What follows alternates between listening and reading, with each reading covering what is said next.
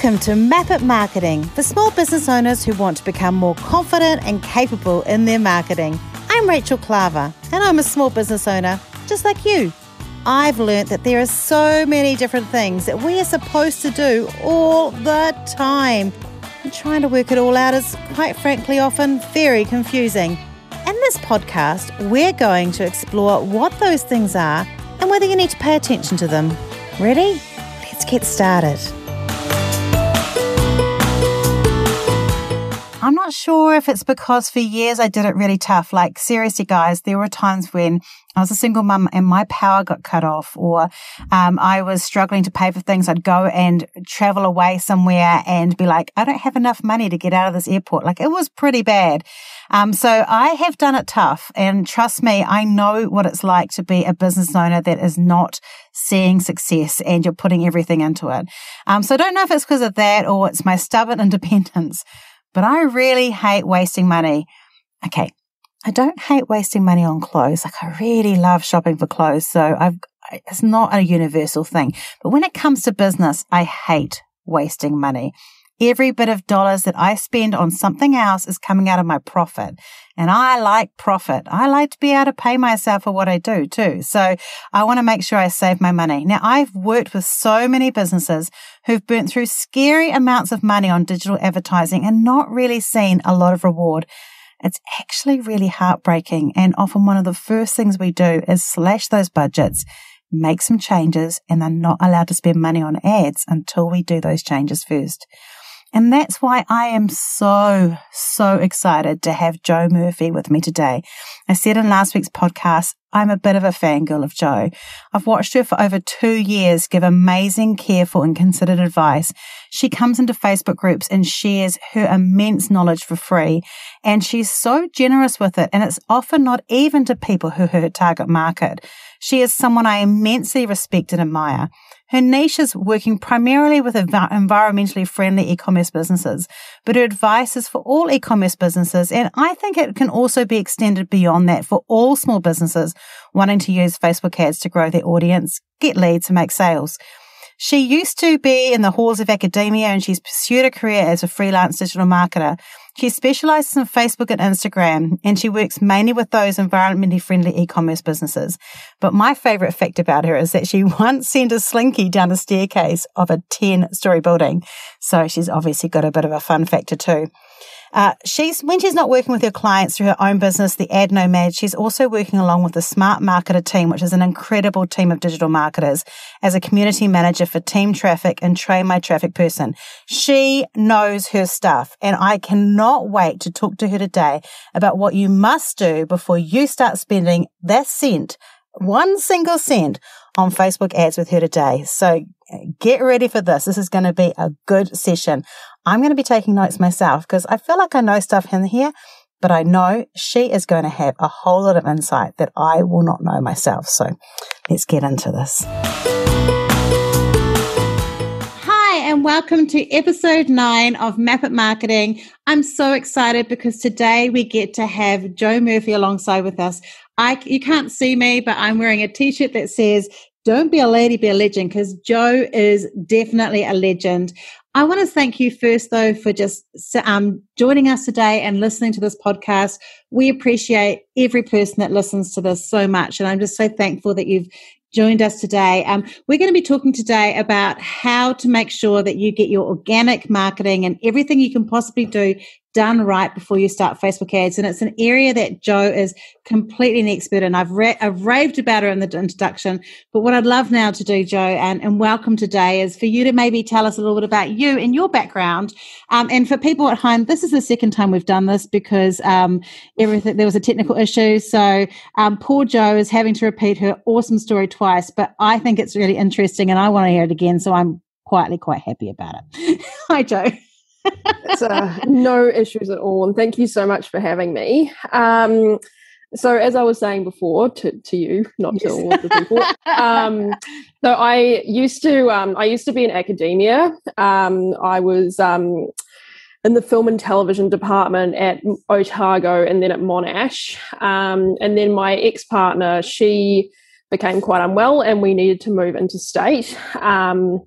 And where we moved to, there weren't any university jobs or anything like that. So I sort of thought, well, I used to teach a lot of marketing. Maybe I can do it. So I found this guy on Gumtree, which is sort of like the Australian equivalent of Trade Me, and he was looking for someone to provide social media services to his clients. So, white labeling for his agency, and they were all natural therapies providers. And this was 8 years ago. And back then there weren't really a lot of social media courses or anything like that. You just had to learn by doing. And they all knew that I was completely green to actually, doing all of this in practice. And it was great. Like I had, so much freedom to just learn and experiment. Had a really great time learning about organic social, the algorithm, how these platforms work, and also how people use them. How they want to connect with brands and businesses. And then in 2014, I did an internship in Facebook ads and paid traffic with Angela Ponsford, who back then was Dotty Media and now is at Tier 11. And she's incredible. And I really fell in love with paid traffic. I really loved how it was creative and analytical at the exact same time. So I really shifted my business towards doing that and offering services and running paid traffic rather than doing organic social management. And then I split up with the partner I'd moved interstate with and ended up going over to Cambodia during the rainy season. I'd never been there before, but I was like, I was about to turn 30. I was like, I just need to do something. So got on a plane to Cambodia, and from there I lived out of a backpack for 2 years. It's amazing. Traveling the world. Yeah, it was something. Went from Southeast Asia over to North America and then down to Guatemala. Traveled from there overland down to Bolivia and then up to Canada and then back over to Asia and then I was on the road. But I started and finished the journey in Southeast Asia, and the second time I was in Cambodia, which is like just my favorite place in the world. I'd gone back again during the rainy season, and it rained maybe 2 or 3 times. It should have been bucketing down every single day, but it was pretty bone dry. There were some really big issues with people in the provinces not being able to get medical supplies or medical support because the river was so low that the boats couldn't move. The farmers were really struggling. It was pretty bleak. And I just it's one thing to know that climate change is real, and it's another to see the impact of it up close on developing countries. And I'd definitely seen that as I was traveling to other places as well, but it was sort of that comparative thing I saw in Cambodia that really drove it home. And I just thought, if I'm going to be convincing people to buy stuff, which is basically what my job is, I want what they're buying to be trying to make the living planet better rather than hurting it. I just couldn't justify contributing to that anymore. And I did have some reservations about it. I was a bit concerned about what that would do for my business. But I actually found that my business grew because there were a lot of people out there who, wanted to work with a marketing specialist who had the same values as them. And so it ended up being a really good thing. And I also just love that I get to end each day feeling like I've done something to make the world a little bit better through the skills and experience that I have. And then it would have been almost 2 years ago now, I started working with the team at Smart Marketer as a community manager, which has been really fun. It's been a little bit challenging, like learning a new skill and new strategies and things, but I've been really, really enjoying it. And that sort of feeds into my passion for social sustainability. There's 3 different branches to sustainability, and social sustainability is one that I don't think people talk about enough. And it's basically like the way that we treat people has an impact on the future just as how we treat the planet does. So, if someone goes to work every day and their boss is awful to them and they're working overtime and they're just constantly exhausted, their kids are going to see that. The people around them are going to see that and think that's what work is. and then it has that generational impact. If they see people in business being totally cutthroat, slamming other people, tearing them down, that's what gets normalized. And then that ends up carrying on. I absolutely love that idea, because I do think that we don't often think about how our behaviors are actually impacting so many other people as they go out, do they? And I don't know if you know this, in New Zealand today, we're recording this a few weeks before it goes live. It's Pink Shirt Day today, which is anti-bullying day. So it's a very on point message for today, because that's exactly what that's about, is saying, hey, let's just not do that stuff, because that's going to impact the way that other people are interacting with us. Timely, very timely. So Smart Marketer is an amazing company to be working with, headed up by Molly and Ezra, just really amazing values. But also my job with them is just to connect people with each other, connect them with really great resources, and just make that investment in social sustainability. So I've been really enjoying that. I'm actually studying for my second community management certification right now. So going back to study has been kind of interesting. I feel like I need more highlighters than I currently have. But, believe me, I think any excuse to buy stationery is a good idea.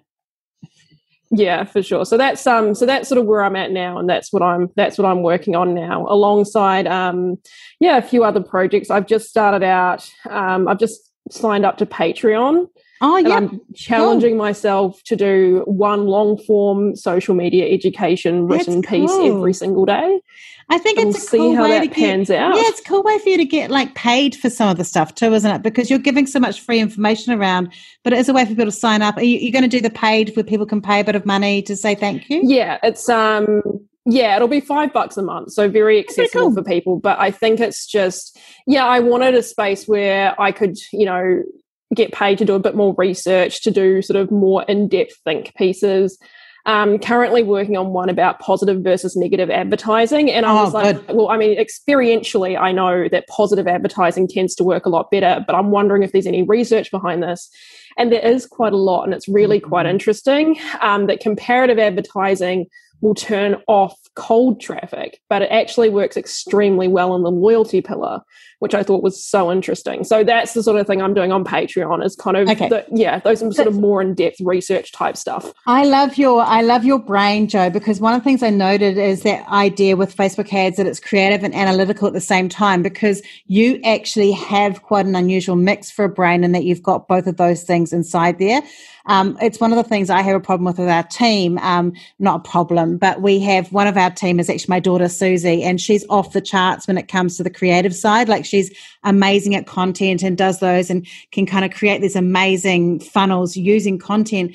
But we have to always use Tracy in our team to do the analytical stuff if it gets really tricky, because that's how her brain works. And both of them have to work together to have that in one body, one person. That's quite a rare thing. That's pretty awesome, though. That's really cool that you've got two people who complement each other and sort of have those different strengths. I think, I think people often sort of don't think about that those sort of collaborative ways of working. They sort of think they need one unicorn, when sometimes you actually maybe do need two people. For example, I get people asking me a lot if I do Google ads, and I'm just no. The way that your brain needs to think and needs to work to do search marketing is so different, and I have endless respect for the Google people. I have a sort of vague understanding of how it all works, because I wanted to be able to work well alongside the Google people, and I felt like it would help if I sort of understood their job. But it's definitely not. I'm appreciating that you call them the Google people, because that's how I feel about it. I actually feel that way about SEO. I think one of the things for me as a strategist is I used to feel quite guilty when I was giving everyone a marketing strategy and realizing that I was advising them on a few things that I would call my weaknesses. SEO is a weakness for me.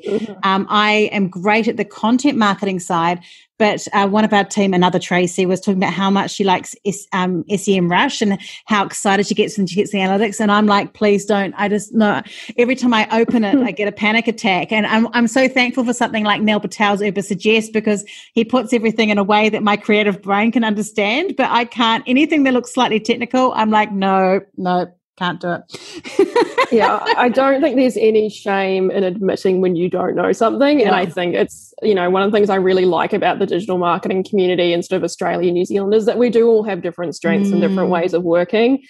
When I was doing my master's at Otago, my supervisor, Kathy Fowler, if she didn't know something, she would always say, I don't know, but I will go and find out. And I was just like, this is like someone totally at the top of her game. And I've never met anybody who was actually really good at what they do, who it wasn't willing to admit gaps in their knowledge. I think they've got past that point of ego. You have to. And you really have to. And that was what I was always sort of aiming for. I was like, I want to be somebody who is confident enough to admit when I don't know something. I love it. Great. Now, what I wanted to talk about, it is how you learn. And also, I think for me, like as someone who's helping small business owners like you are, when we are pushing ourselves to learn a new space and getting our uncomfortable feelings around, I don't like how it's stretching my brain or making me think or trying to change my mindset or learning around it, it does remind us what it's like for small business owners who, when we go, just do an Instagram post with a great caption and they're like, please, I don't really know how to do that. It's hard. Yeah, I heard this thing that I really liked, and it's been helping me a lot with learning about community management. It's just everyone is always doing their best. And some days their best is not amazing, but sometimes my best is not amazing either. I really like that. I did one recently that got on a post. I read it from someone else and I stole it, but it was a job worth doing is worth doing badly.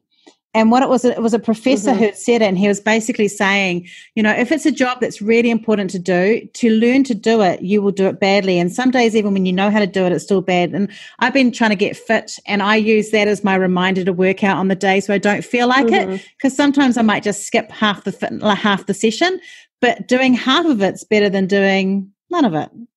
Yeah, for sure. I mean, and the delete button exists for a reason. If you write something that's not great, you delete it and you can delete it. Like it's not. You absolutely can.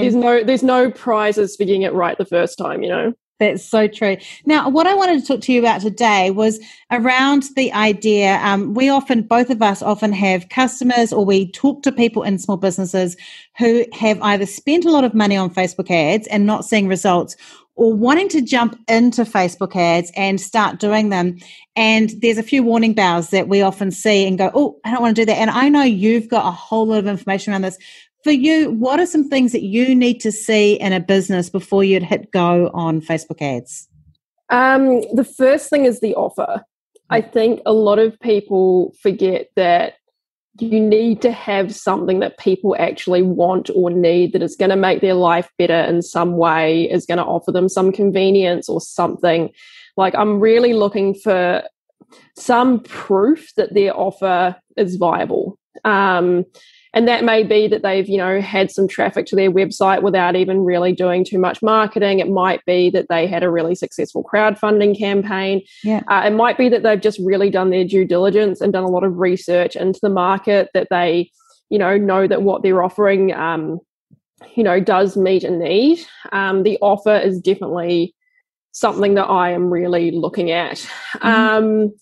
Another thing, and sort of the second thing from there, is the articulation of the offer on the website and on their other platforms. Like, you can have a great offer, but if you're not communicating it well enough to people, like, I can drive a huge amount of traffic to someone's website, but if their website isn't really showing people how this thing is going to make their life better or more fun or more fulfilling, then they're not going to buy. Like, all the traffic in the world can't fix a poorly articulated or a crappy offer. That's really so that's true, something isn't else it? I'm looking for. Because we see that a lot in Facebook groups where they go, help, I launched my whatever business it was. Often it's like a swimwear brand or something. And I've had all this traffic to my site, but I haven't had any sales. What's going on? And first, we need to know that with most e-commerce business, between 1% to 3% conversion would be a normal average. Some convert higher, but generally that would be an average. So that would be the start. But often it's because the pictures aren't resonating with people because they're poorly lit, or they're out of focus, or they're not showing the product. There's no interesting captions or descriptions of the product. The user experience is bad. There's a whole lot of stuff, isn't there, that's causing that problem on that website? Yeah, and the unique selling point is something really important too. I mean, even if you're in a really saturated market, there's always ways to make yourself stand out. And it can be, your personal story of how you created it.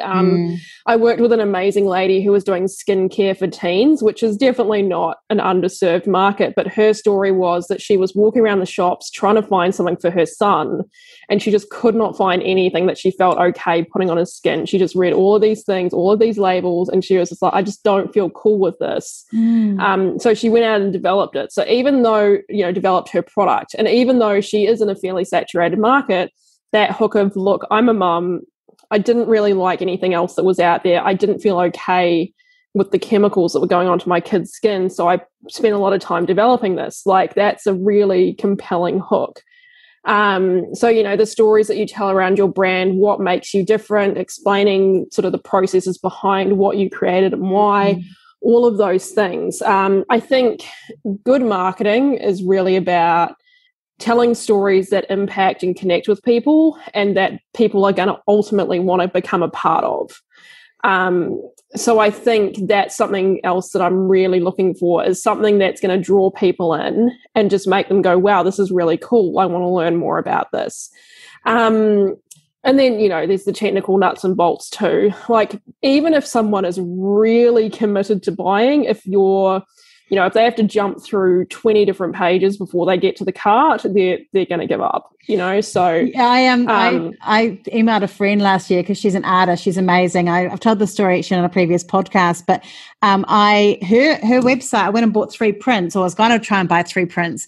But when you added to the cart just disappeared. There was nowhere to find the cart after you added to it. So I spent like 45 minutes. I was so committed. I spent 45 minutes trying to find this damn cart, couldn't find it, and went off and couldn't buy the prints. Yeah, but your average buyer is not going to be that committed. No. It's the same as when I do audits on people's organic social media, and I scroll for 10 pages and I can't figure out what they're selling. Yeah. And I'm just like, no, people, most people aren't going to be that committed. Another thing I'm looking for is a fairly active and compelling organic social media presence, because your CPMs on your ads, the cost of just delivering the ads, is going to be much lower if Facebook already knows that people like what you're offering, that they already, like hearing from you. Facebook wants people to have good experiences on their platform, so they'll stay on there longer, they can be served more ads, and Zuck makes more money. Yeah. So if Facebook knows that you're bringing the goods and people want to hear from you, they like hearing from you, they're going to charge you less to deliver those ads. So can we just stop with that for a second, Jo? Because I think one of the things that I find people do is they get really angry at Facebook for it not working for them. But they're not using it the way Facebook or Instagram is in there as well. People often don't realize that they're not using them in the way that Facebook wants them to use it, are they? There's definitely times when Facebook makes me want to throw my laptop at the wall, and there's some days we are just like, Merry Glitchmas, everybody. Yeah. But at the same time, I think if you just keep in mind that ultimately the goal of the algorithm, even though the algorithm does shift and change, the ultimate goal of the algorithm is and always has been to show people content that they're probably going to like and that they're going to connect with, and it's going to keep them in the app longer. So again, they can be served more ads and Zuck makes more money. So if you're serving up content that people are really loving, that starts conversations, that people really engage with, that they actively seek out, that they go look for you in the search bar, things like that, it actually isn't going to matter so much if the rest of your content's a little bit janky. That's going to be telling Facebook, this is somebody that people want to hear from. This is going to make them keep coming into our apps. So, yeah, I mean, I think it's ultimately just about realizing that the algorithm, for all its bugs and its problems at times, is just trying to create great experiences for people. And I think that's so powerful, right? Yeah, no, definitely. And I think, organic reach is definitely harder than it used to be. Things are getting more competitive. But if you're building real relationships and having real conversations with people, one of my simplest tips for improving your reach is if someone comments on your post, when you reply to them, ask them a follow-up question. and actually start a conversation rather than just saying, thanks for the message, like actually engage them in conversation. And you will find that has a really positive roll-on effect. Ultimately, it's looking for connections, conversation, and community. And so if you're doing that, if you're showing up on social and thinking, I just want to really connect with people, I want to offer them some support, some advice, some help, I want to make their experience of the social internet a little bit better today, you are eventually going to see some pretty positive results. I think that thing around ask a question is such a good tip, because I do know that for me, there are definite regulars that comment on our posts, and that you almost become mates. You're hanging out for them to reply on your emails and on your messages, because it becomes really exciting. Mm-hmm. It's this lovely, engaging kind of community that you build. And so all of that's helping your ads, isn't it? Yeah, definitely. Those super users are such a great resource, and they're, those brand advocates. Something that I also will sometimes do is if someone asks a question on a post and I know that person has bought that product, or I know that they would be willing to talk about it or help, I'll sometimes tag them in and say, hey, that's a really great question. Here is my answer. I know so-and-so's bought this product. They might have something to add. And it makes them feel like you value them as well. And again, it's just that community building, introducing people, making connections. And I think sometimes as well, for me, I get engaged with things that spark my desire to play, because when I'm coming on Facebook, even though it's my job, Facebook and Instagram, when I'm doing it for pleasure, is about me being in a relaxed, happy space. I don't want to get angry. If I get angry, it's because I'm hanging out in too many Facebook groups. But if I'm happy, like I remember there's a woman called Sisterhood of Style, Emma, and she did a post about a month ago where she went, someone had asked her, had tagged a couple of people in an Instagram story about what are you doing on a Friday night, and had put a picture of themselves and tagged a few people. And then she said, I'm sitting back having a wine, and tagged me and a few others. And then I tagged a few other people with what I was doing. And it was kind of a weird chainmail thing, but it was so fun. And it felt like you're kind of in this big kind of party while you're sitting on the sofa having a glass of wine in your PJs. Like, it was super cool. Yeah. I think if you sort of think of it as an online town square, and John Grimshaw, who I work with at Smart Marketer, made this comment the other day that I thought was just absolute genius. And it was very much about how what you get out of social media and what you get out of your ads is going to depend so much on what you put into them. Like, if you show up with frustration, if you show up with disappointment, if you show up with a negative mindset, that's going to end up impacting what you're creating. And then that's going to end up being what you get back. So I think, if you can approach it with curiosity, with excitement, with, hey, like an analogy you've probably seen me use in the groups a lot is, when someone comes up to you and they want to tell you about something that they're just so excited about, and it doesn't matter if it's like beetles or pumpkin farming or whatever, you kind of can't help but be impacted by their passion. Yeah, and absolutely. Want to hear more about this thing because this person is just so excited about it. And it sort of like makes you think, wow, this must actually be really interesting if they're, and I want to hear about it from this person who's so passionate and so engaged. And I think that's definitely something we social as well. Like, if you're about what you do and who you do it for, that ends up coming across, and people are drawn to that. I love that. Now, I know we had a talk just before we started this podcast, because one of the other things that can help with your organic marketing is email marketing. And we actually have a rule with our team. You're a Klaviyo user. I love Klaviyo. We think it's amazing. We're ActiveCampaign. We use it for e-commerce and for services as well. But both of those platforms really encourage marketing automation. I'm not a MailChimp fan. Sorry, anyone that's using MailChimp. I'm just not a fan. But we find that there's a secret kind of relationship, or amazing relationship, symbiotic relationship between Facebook ads, really great social media, organic media, great functioning website, and then their email marketing. And do you see the same thing, that there's this amazing relationship between those two things, or those things in particular, the email marketing and the Facebook ads, to get that lift up? It's definitely an ecosystem for sure. Or that's the way that I usually refer to it. If everything else that you've got is kind of falling down and not working, your ads are just not going to succeed. Yeah. I think email marketing is definitely something people don't utilize enough. The biggest referring channel for Black Friday last year, according to Shopify, was email. I would have thought maybe it was ads, but it was email. That's amazing. Yeah, and I think it is getting more expensive to acquire customers via ads. Ad costs are only going to keep going up. And so if you want your business to scale and to continue being more successful, you really need to be investing in your loyalty pillar. You really need to be investing in people who've already bought from you and trying to continue that relationship. And I think email is a really amazing way to do that. To continue sharing stuff with them, giving them offers, talking to them about stuff that you're working on, things like that. I think, loving on your existing customers is something people definitely don't do enough, and email just offers a really amazing way to do that. And I know this is a technical thing, which is fine for you because you love the analytics side, but for some of the listeners, they don't like it so much. But I think one of the things that's really powerful that we've been teaching our clients is with the iOS 14, that email lists, you can still use that data in Facebook. So if your emails are lovely and thriving and you've got a growing list, you can still be targeting those people on Facebook, which counteracts some of the other iOS 14 changes that have happened.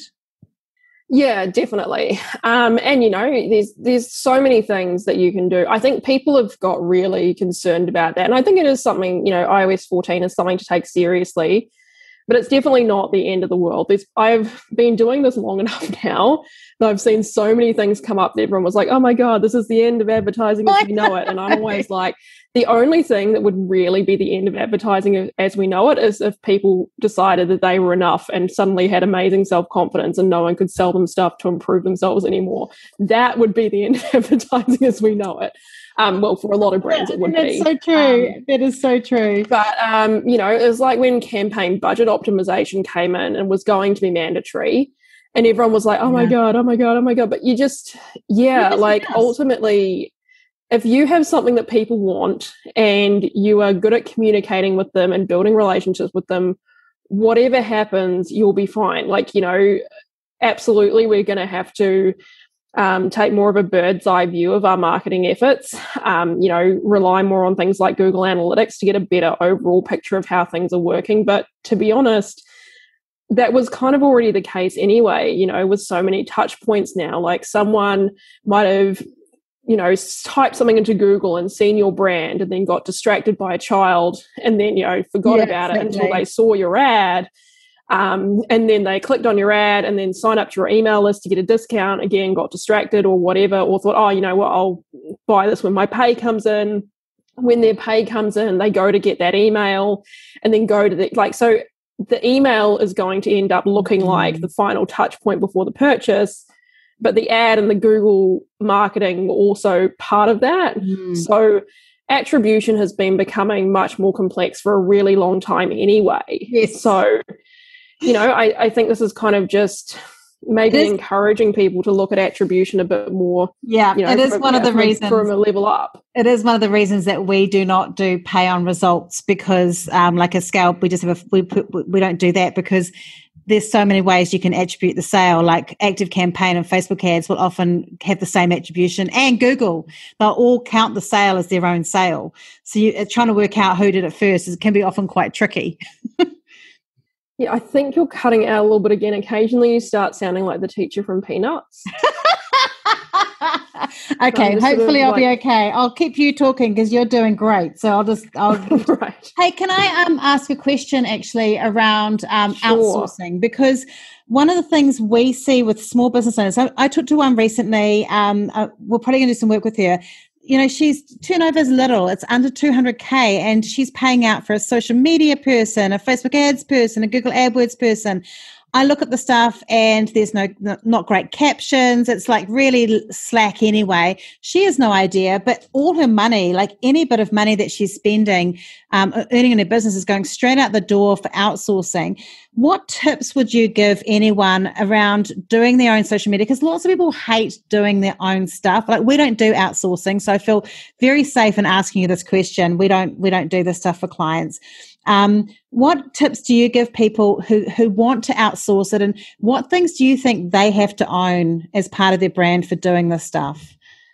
So the first thing I always say to people is you want to be outsourcing from a place of this is not something I want on my own plate anymore. I don't want to invest the time in learning. I don't want to invest the time in, actually doing the nuts and bolts work. If I hand this off to somebody else, I've got time to spend on stuff that I actually need to be doing personally and will move the business forward. You don't want to be outsourcing from a place of being overwhelmed, from feeling like you're never going to get it, from dodgy marketing companies telling you that you need to outsource and you'll never have any success on your own. I actually won't take on clients who've never run their own ads. Like, that's a hard line in the sand for me. That's good. Because I want them to have even a base understanding of how it all works, because that means we end up having much more productive conversations. But also it just means that, they're not going to end up being taken for a ride. If they have a fair idea of how it all works, they're going to know if someone isn't, doing what they should be doing. Also, like, you want to be outsourcing at a point where you're not going to just choose whoever's cheapest. You're going to choose whoever is right for your business. It's like, wine or tattoos. Like, you don't want to be, you've probably seen me talking about this, but when you split down someone's hourly rate and it ends up working, like, there was someone who posted in a group the other day, the daily rate for the price they were offering would have been $3.30. And that's crazy, right? And I'm just like, so thinking about that, do you really, like, even if those people are offshore or whatever, $3.30 a day is not going to let them really invest in your business and spend any time on your account, So I do often recommend people split it down that way, like divide the amount per the number of days in a month and then look at how much they're actually paying this person per day. Because like, you just, if you want someone to be putting in some real effort and some real hours, you have to pay them fairly. Like, that's just kind of a given, I think. So definitely worth waiting until you can invest a little bit to get someone who, really knows what they're doing. I guess the other thing I would say is that you don't have to outsource. Sorry. I think a lot of people feel like that's just a thing that you have to do. But I have a friend who's got a 7-figure e-commerce business, and she loves ads. Like, that's one of the parts of her business that makes showing up to work feel awesome. And so she's kept that on her own plate. And, like, most of my clients, that's the main reason they outsource. It's not because they couldn't do it themselves. It's because they want to invest their energy elsewhere. I definitely wouldn't ever, I don't know, I guess it's just like, don't outsource until you feel really confident in that decision. You're doing it from a place of, this is going to grow my business and I'm ready to invest in this. And then also take a little bit of time to find the right person for you. I don't think people invest enough or sort of pay enough attention to personality. There may be someone who is an amazing digital marketer, but all of the conversations you have with them are really awkward and the relationship just doesn't flow. And when you're trusting someone with your money and your business and allowing them to be the voice of your business, you want that to be a really good relationship where you can communicate with them effectively. I have a phone. I'm not taking on any new ad clients right now, but I always have a phone call with people before I'll agree to take them on as a client. And every time that initial call has felt a bit weird or a bit awkward and I've still said yes, I've regretted it every single time. Yeah.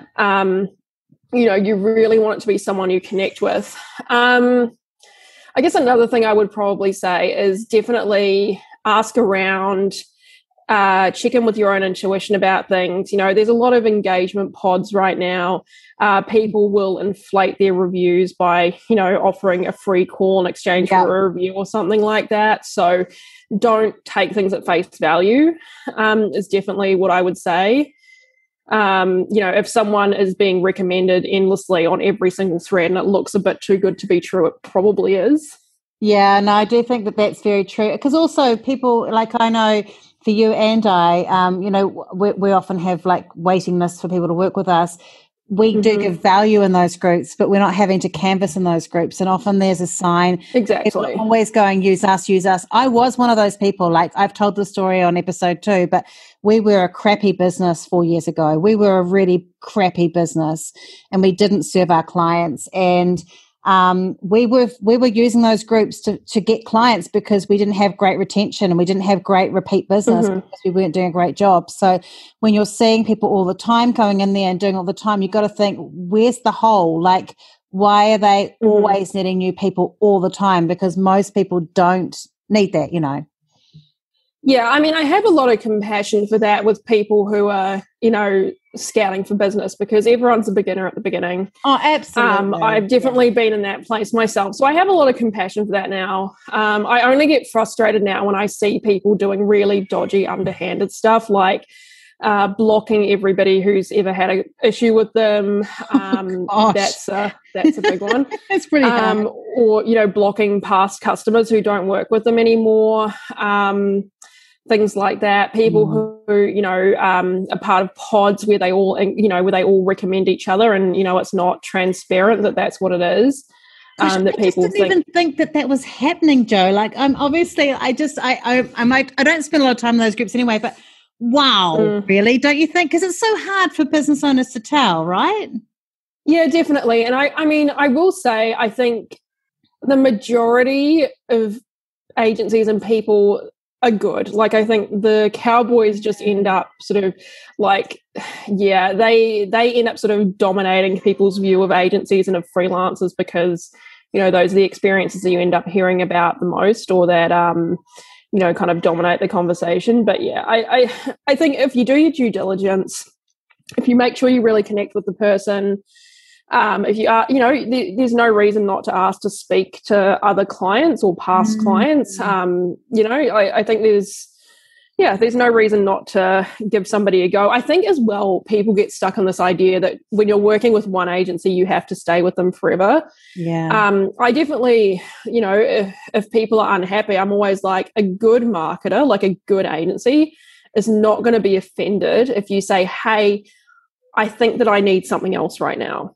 Definitely. You know, they would probably see it as an opportunity to grow, or they'd want to have a conversation about it and see if they can do anything, but they're not going to be offended.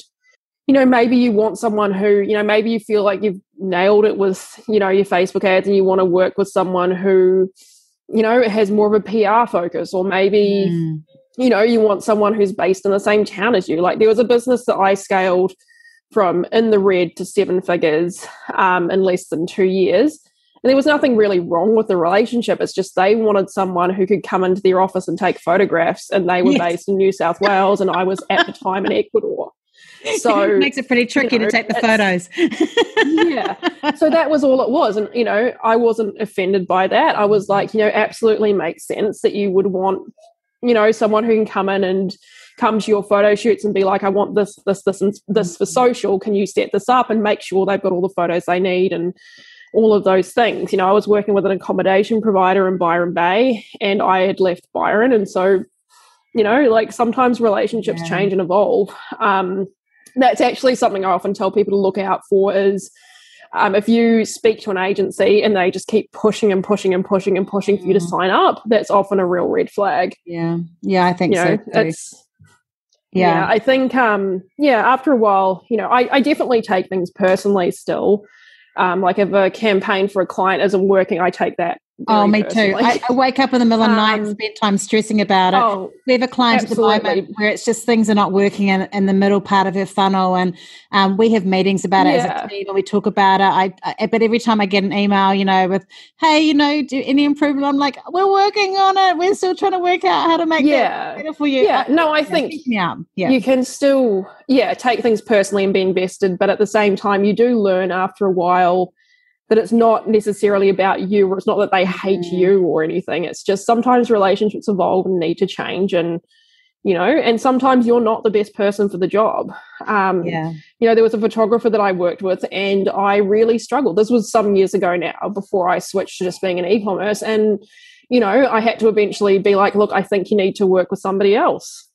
And, you know, I think, again, it's that thing of, losing your ego and, being there to serve rather than to serve yourself. Yes, so and to true. sort of, boost yourself. Now, I know that you said at the beginning that you're not currently taking on any clients. Do you have a waiting list, Jo? People can definitely jump on a waiting list if they send me an email. At the moment, my dance card for that is pretty full.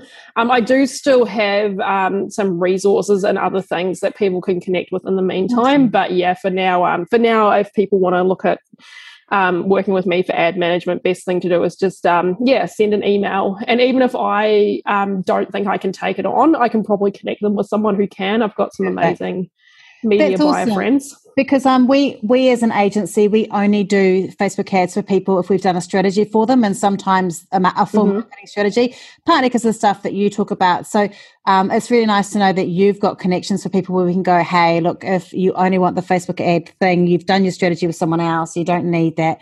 Jo might be able to put you in the right place. So to get hold of you, how would they get hold of you? My email is jo@theadnomad.com, because I used to be a digital nomad running Facebook ads. So jo@theadnomad.com. So cool. That's me. That is so cool. I want to say thank you so much for your generosity in today. I know that we had a few sound issues and you were very patient with us re-recording the beginning. So thank you. And no worries at all. It was just it was lovely to have it. You're so wise, and I really love you can tell you're passionate about it, and you can tell you take it seriously. You can tell you've got this depth behind you that's actually really rare to see in this space, Very kind. So thank you. Yeah, no worries at all. And if people do want to sort of stay in conversation with me ongoing, I do have that Patreon project as well. Oh, where do you find that? How do they find you? Sorry? How do they find you for that? If you head to Patreon, I can give you a link for show notes. Yeah, but I'll put it in the show notes. Jo Murphy, the ad nomad, into Patreon, my page should come up. And I'm, like I say, challenging myself to write one post a day.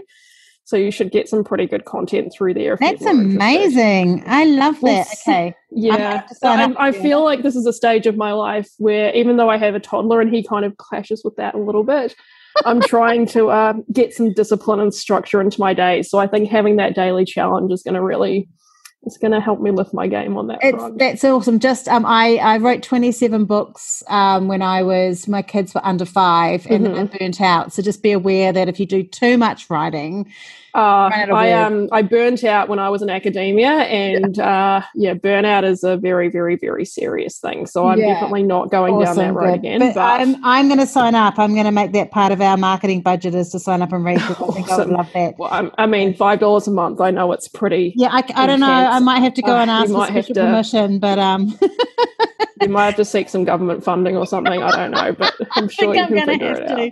Yeah, or maybe I can sell a child. I've got 3. Maybe I can do that. Yeah, I mean, if you've got 3, why not? Thank you so much, Jo. It's been a huge pleasure, and no worries at all. Looking forward to people listening to this soon. I was really taken with the depth of knowledge that Jo has around the digital landscape and building those community bases of trust and communication and helping people get that engagement and fandom around your brand. And this whole podcast is around how to make sure that you do the right task before you start spending money on Facebook ads. So I want to just briefly summarize and get you to work through and check, how do you make sure you're doing this? And we add this in the promotion part of our Map It map when we're talking about Map It as a whole marketing strategy. So before you spend a cent on Facebook ads, here's some things you need to make sure first. The first one is you need to make sure your message or your offerings really clear on your website and appealing to your target market. In episode 7, we talked about how to make sure that your website is functioning really well, particularly for e-commerce. So that might be worth a listen if you haven't listened to that already. While you're doing that, it's a really good idea too to make sure it's easy to buy from you on your website, that you're not putting barriers in place to make it impossible for people to do that. If you're not getting organic sales, adding money into it isn't necessarily going to get you more sales. Then you need to look at your social media. Work on creating content that people comment on. You need to see social media as your town square. In our next episode, which is one that I'm doing by myself, I talk about how to create really engaging content. It's called Be a Goat in a Tree. So it might be able to help you if you're a bit stuck there. You need to reply to comments and build a community of people who are fans. Make sure you're coming back and talking to people and replying to them to get them to follow you and talk to you more. The more they engage with you, the more they're likely to see future posts. And this is super important. Then you need to make sure that you've got regular emailing. Emails help connect with your existing fans and your customers and help them come back to you again and again. If you can't build business with repeat business or word of mouth, it's very difficult to use paid ads to do the same thing. It might mean there's something broken in your business. Then once all of that is done, it's a really good idea to learn how Facebook ads work. Whether you're going to outsource them or not, you need to know the standard and level of what you should be expecting and what should be happening. Service-based or e-commerce ads are very different in terms of structure. They have different needs, they have different calls to actions and different things that you need to be focusing on. And if you don't know how Facebook ads work, you're really open to being swayed by someone who's saying they're doing them, but it isn't serving your business, and it can rip through your budget really fast. So before you start spending money on Facebook ads, follow those things, walk through those things. Facebook ads will always be there. Google ads will always be there, but just make sure first you've got the framework and the foundations first to get that organic marketing working best first. Look forward to talking to you next week. It is me next week, and I'm going to be talking about how to be a goat in a tree. Can't wait till you tune in. Thanks for tuning in today to Map It Marketing with me, Rachel Klaver. Make sure you hit subscribe in your podcast app so you don't miss an episode. And if you want notes or information about today's podcast, go to rachelklaver.com/podcast for more information.